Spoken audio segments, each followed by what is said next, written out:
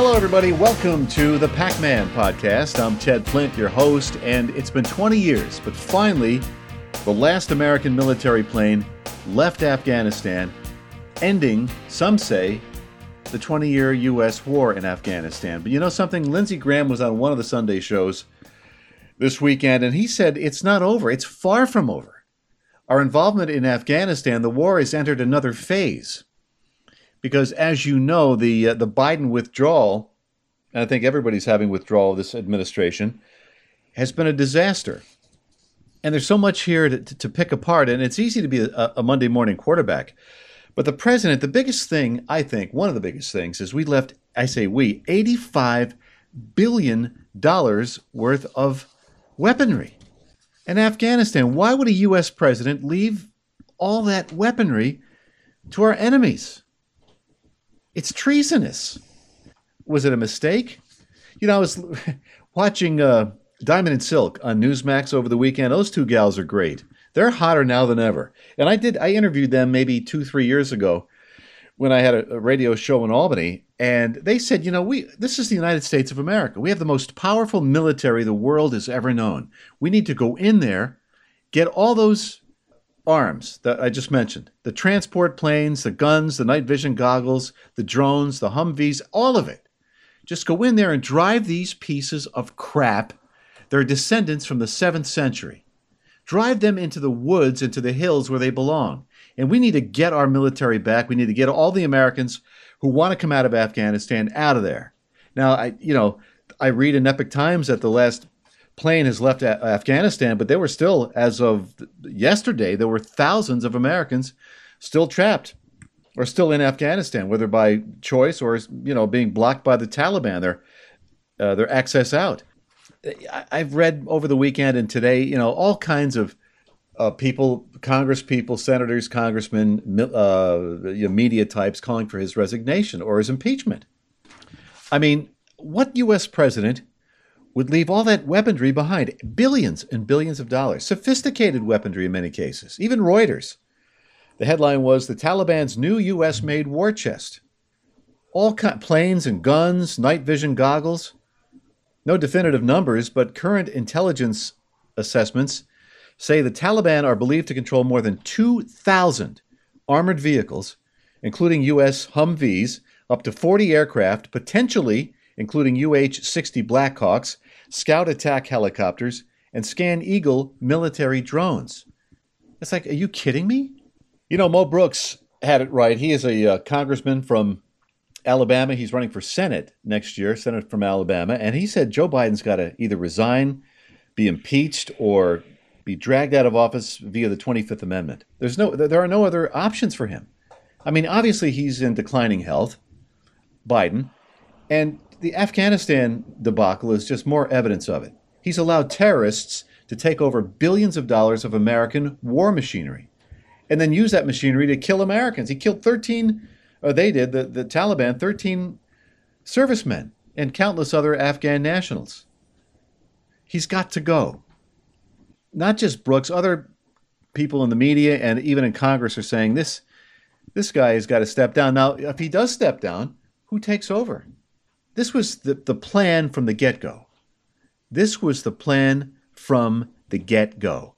Get Biden in, run him as a moderate. There's nothing moderate about him or anybody in the Democrat Party. And then, boom, 6 months later, he's out, or 7 months, whatever. You bring in Kamala Harris.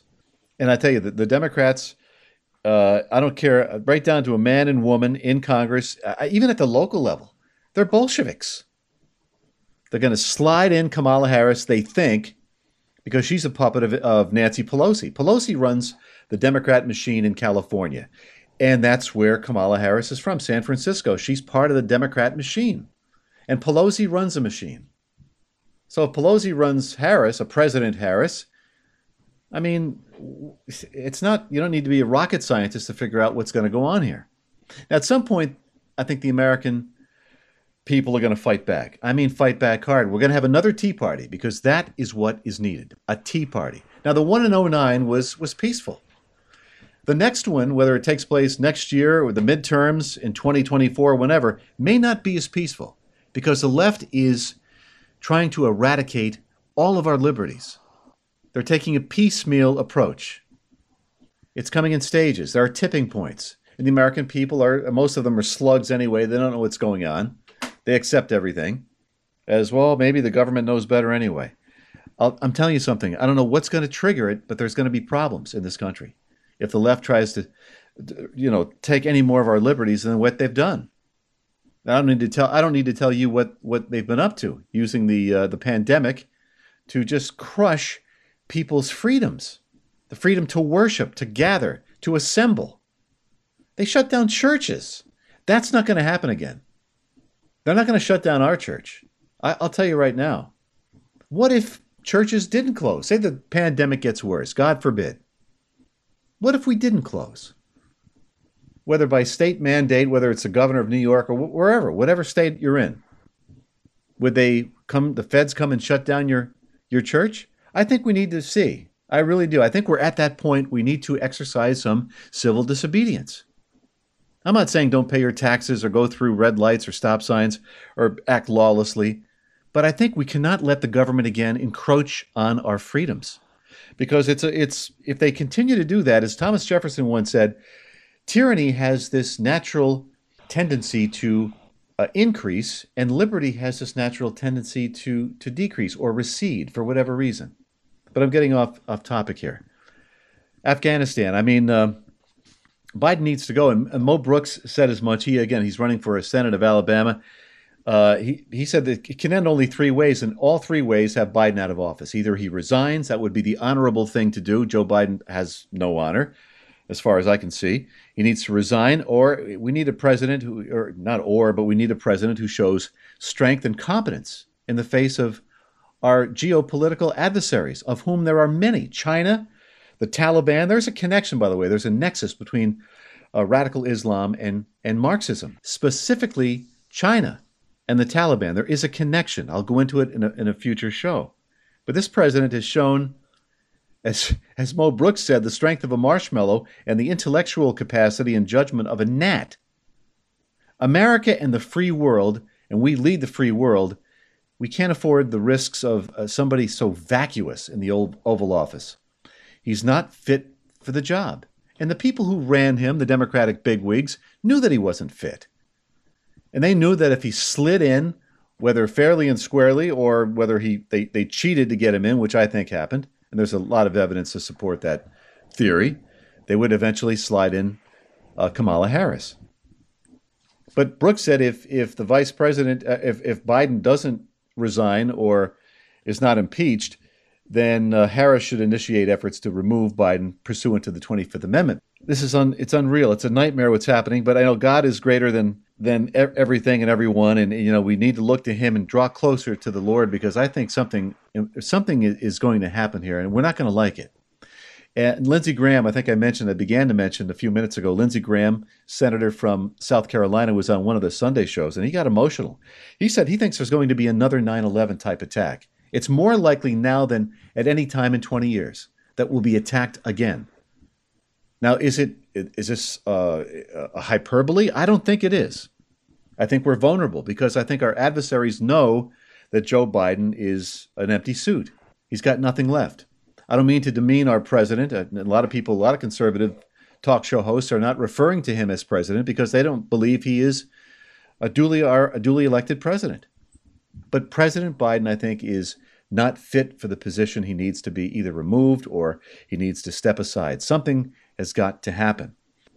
On to another issue here. Speaking of terrorists, I can't believe I think this woman is a terrorist. She certainly helps terrorists with fundraising. This Rashida Tlaib from Michigan, Democrat, naturally. She amplified a fundraiser event for a group connected to Hamas and the Taliban. This happened just over a week ago. She retweeted a post from Khalid Bedoin seeking donations from Beit Tumal. It's a nonprofit organization based in Texas, of all places. Bedoin is a widely acclaimed critical race theorist, and this Beit Tumal conducts fundraising efforts for Hamas. It provides aid from money that it raises to family members of so-called martyrs of the Palestinian people. These are people who basically blow themselves up in the service of killing Israelis. That's what they do. Mazen Mokhtar, who leads Beit Tumal, has been previously linked to the Taliban and other radical Islamist terrorist organizations. He was investigated back in 2004 by the feds for administering a website that solicited funds for the Taliban, but he was acquitted. He was later arrested on charges of filing false tax returns.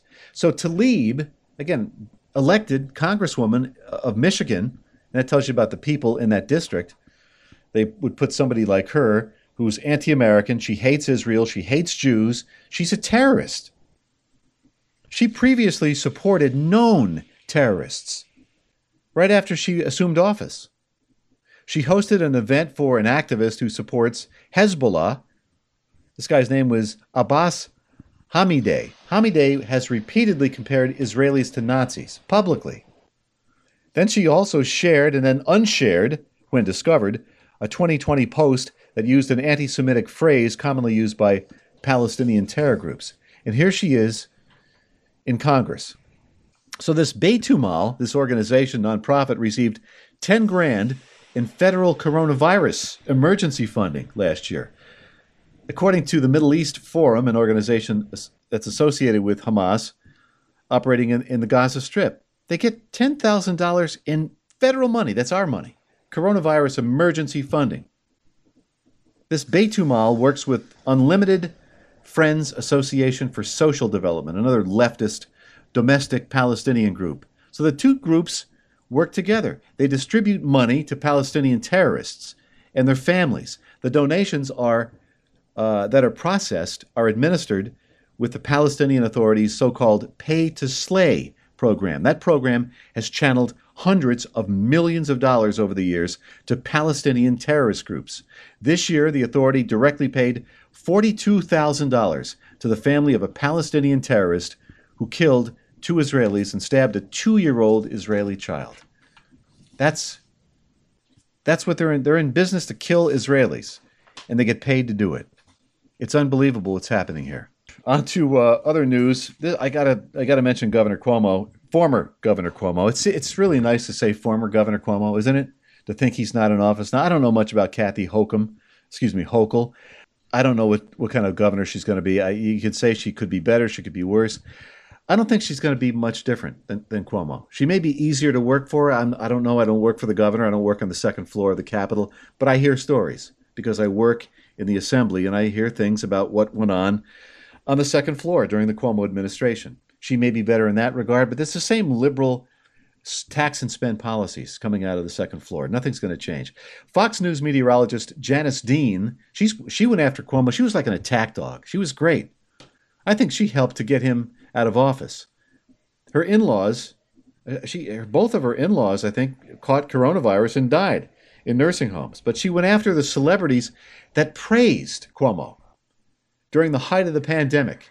She called them out by name, and she wants an apology from each one of them. It's the usual cast of characters. Same, you recognize these names: Whoopi Goldberg, Billy Joel, Billy Crystal, Rosie Perez, Ben Stiller, whom I love. Ben Stiller's hilarious, but he's a liberal. Chelsea Handler, Sarah Silverman, and of course Cher, who doesn't know. I don't think she knows where she is at this point. Who cares what Cher thinks? But I'll quote what Dean tweeted. It would be very helpful if some of these celebrities who fawned over Andrew Cuomo fessed up to their terrible judgment and apologized to the women and families affected by their tone-deaf comments last year. But they won't. In the darkest days of the pandemic, this is what Billy Crystal preened. In the darkest days of the pandemic, your daily briefings, live from New York, gave us hope, gave us clarity, gave us the truth, and gave us something we were not getting from Washington: leadership. That's what Billy Crystal said during the height of the pandemic. Here's Chelsea Handler. This makes me want to regurgitate. I'm in love with Andrew Cuomo. Actually, this is what Cher tweeted. Chelsea Handler wrote an article for Vogue in March of 2020 titled, "Dear Andrew Cuomo, I want to be your first lady. Out of the darkness, you, Andrew Cuomo, walked into my life looking remarkably like the Incredible Hulk. Thank you, Andrew Cuomo." That's, again, Chelsea Handler. Thank you for reminding us that there are men who can lead and be clear and to tell the truth even when the news is bad. It's sickening.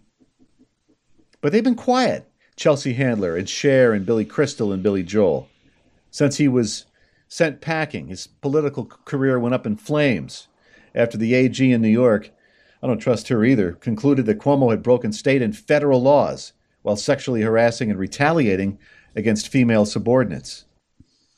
Where is Billy Joel now? Is he singing Cuomo's praises, or Billy Crystal, or Cher, or Sarah Silverman, whatever her name is? No, they're quiet. They should be quiet. They should have been quiet last year. Senator Rand Paul, I love Rand Paul, and he's out every day with some kind of a comment or comment from the floor of the Senate, or he puts out these press releases, and I get them in my e-box, and he talks about ivermectin. Now, Rand Paul got coronavirus early on. He's got natural immunity. Some people say the immunity lasts a lifetime. And the more I read about it, I think I'm in that camp. I'm certainly no immunologist or virologist, but I think for some people, their immunity could last them for the rest of their lives. But Rand Paul said researchers won't study ivermectin because of their hatred for President Trump. They're clouded by it. There's so much bias because of Trump took ivermectin and hydroxychloroquine. Paul said he's in the middle on whether ivermectin should be used, and he wants more research done. Now, the FDA and the CDC are asking people to avoid ivermectin because, first of all, it's used to deworm horses and cows. Now, I worked around horses for several years. I used to train standardbred horses, and they get wormed periodically, and I guess this ivermectin is used to deworm horses and cows. But they won't even study it, researchers, as a potential COVID treatment because of their dislike for former President Trump. The Cincinnati Enquirer first reported on the remarks Paul made at a town hall event for 60 people he held back at Cold Spring City Council back on the 27th of August. He said the hatred for Trump has deranged these people so much that they're unwilling to objectively study it. He's on the fence on ivermectin. I didn't know that it was a dewormer. I don't know if I'd take it knowing that, but I mean, it worked for the president, President Trump. He's not pushed ivermectin, but he's advocated for using hydroxychloroquine to treat COVID. That's what he was using, hydroxychloroquine, but we're not allowed here in New York State. I don't think so. But scientists are studying this ivermectin as a coronavirus treatment. But in this country, the National Institutes of Health is conducting a large, late-stage trial to see whether ivermectin can help people with mild or moderate COVID-19 cases feel better more quickly. In other words, it's a therapeutics. That's it, therapeutics. I mean, why won't state governments, permit people suffering from COVID to use therapy, hydroxychloroquine, ivermectin, whatever, to ease some of the symptoms? Why are they forced, in many cases, not in red states, but certainly in blue states, to get vaccinated? And they get vaccine passports. Where are your papers? It's like pre-Nazi, it's like Nazi Germany, 1938, pre-Holocaust. That's where we're headed in some of these blue states. Because these Democratic governors are authoritarians. Because I think I used this word earlier in the show, they're Bolsheviks, they're Stalinists. They just don't want us to make our own decisions. It doesn't matter whether the vaccines are safe or effective. I'm not talking about the efficacy. They're certainly effective, and I think for the most part they're safe for most people. But we should make that decision for ourselves. We should not have it forced upon us. That's the issue. Say, if you want to really check out some fine programming, go to the BMGnetwork.com. We have this program for you, the Pac-Man Show. We also have the Ken and Mike Show. They were doing it live Tuesday night, a live Facebook show. They have I think a YouTube channel now. Got Ken and Mike. You got Ken Burns going solo with the Ken Burns Show. Mike Hansen goes solo with Mic'd Up. And Kristen Coons with Set Apart. And, of course, Adrian Ross with the Adrian Ross Show. All those shows, every day a new show for you. And also we do columns. We do the PAC Perspective. I have a new column up on the network. And it deals with Biden and the Afghanistan situation. So check it all out, the BMGnetwork.com. Thanks for tuning us in. And if the Lord wills it, we will talk to you soon. The Pac-Man Podcast was produced and edited in the BMG studio. Music by Kevin MacLeod. For more episodes of the Pac-Man Podcast, go to the BMGnetwork.com or go to the BMG Network on Facebook. And be sure to tune in to the next episode of the Pac-Man Podcast with Ted Flint.